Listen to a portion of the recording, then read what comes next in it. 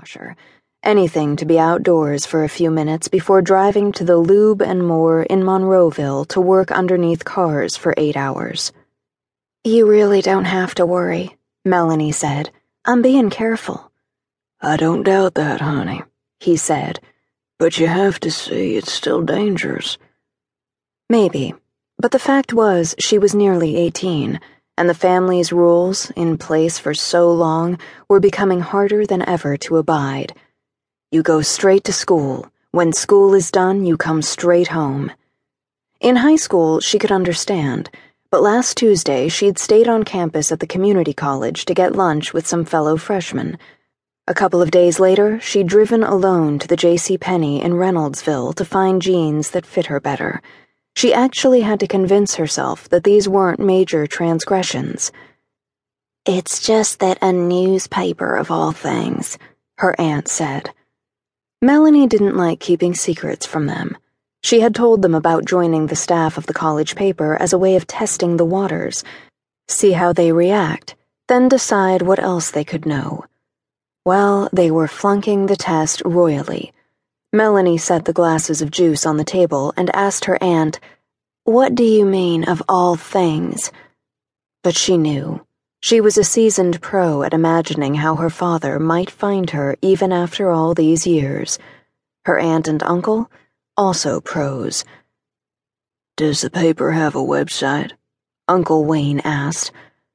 "I don't think so," Melanie said, though of course it did.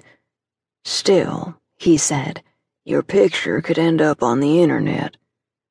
It all sounded so paranoid it was easy to forget that her aunt and uncle hadn't chosen to live like this, hidden away in a remote hamlet in West Virginia. But the U.S. Marshals had determined that this was the best place for them all to relocate, which meant to hide, which was why, at 17, Melanie had never been to a city, had never stayed in a hotel, or traveled farther than Glendale for its music and hot air ballooning festival. She'd never ridden in an airplane or seen the ocean, never met a famous person. She had hiked in the Allegheny Mountains, but had never eaten sushi or a fresh bagel. She had twice seen tornadoes funneling in the distance, but had never attended a dance or a football game. Whenever she felt herself becoming too critical of her aunt and uncle, she would wait until she was alone in the house, open her uncle's desk drawer, and read through the horrible letters from the U.S. Marshal's office that he kept hidden there. Letters she'd first come across innocently enough years earlier while rummaging for a pencil. The letters were horrible because they were uniformly brief, never more than a paragraph or two, and because they said nothing. Or rather, they said the same thing again and again, which was the same as saying nothing. Ramsey Miller continued to elude the authorities. The authorities continued to fear for Melanie's safety. The letters were horrible, too, because they were crisp and clean and on nice paper. She pictured a tidy but bustling office where the employees joked with one another and talked about football games and their plans for the weekend. And they were horrible because of their consistently optimistic tone, despite there never being any real cause for optimism.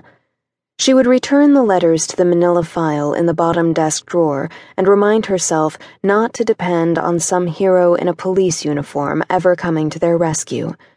Not after 15 years. No, the only heroes were her aunt and uncle and the sacrifices they had made to keep her safe. But that didn't make it easy. At least they were okay to be around. In winter, they played board games, they played cards. In spring, Melanie helped Wayne turn over the soil and plant the seedlings. Kendra bought cheap paperbacks from the CVS, and at sunup the two of them would carry their juice or coffee and whatever books they were reading out back, where they'd sit in adjacent chaise longues, their privacy protected by the high hedges that surrounded their property, and by the woods beyond.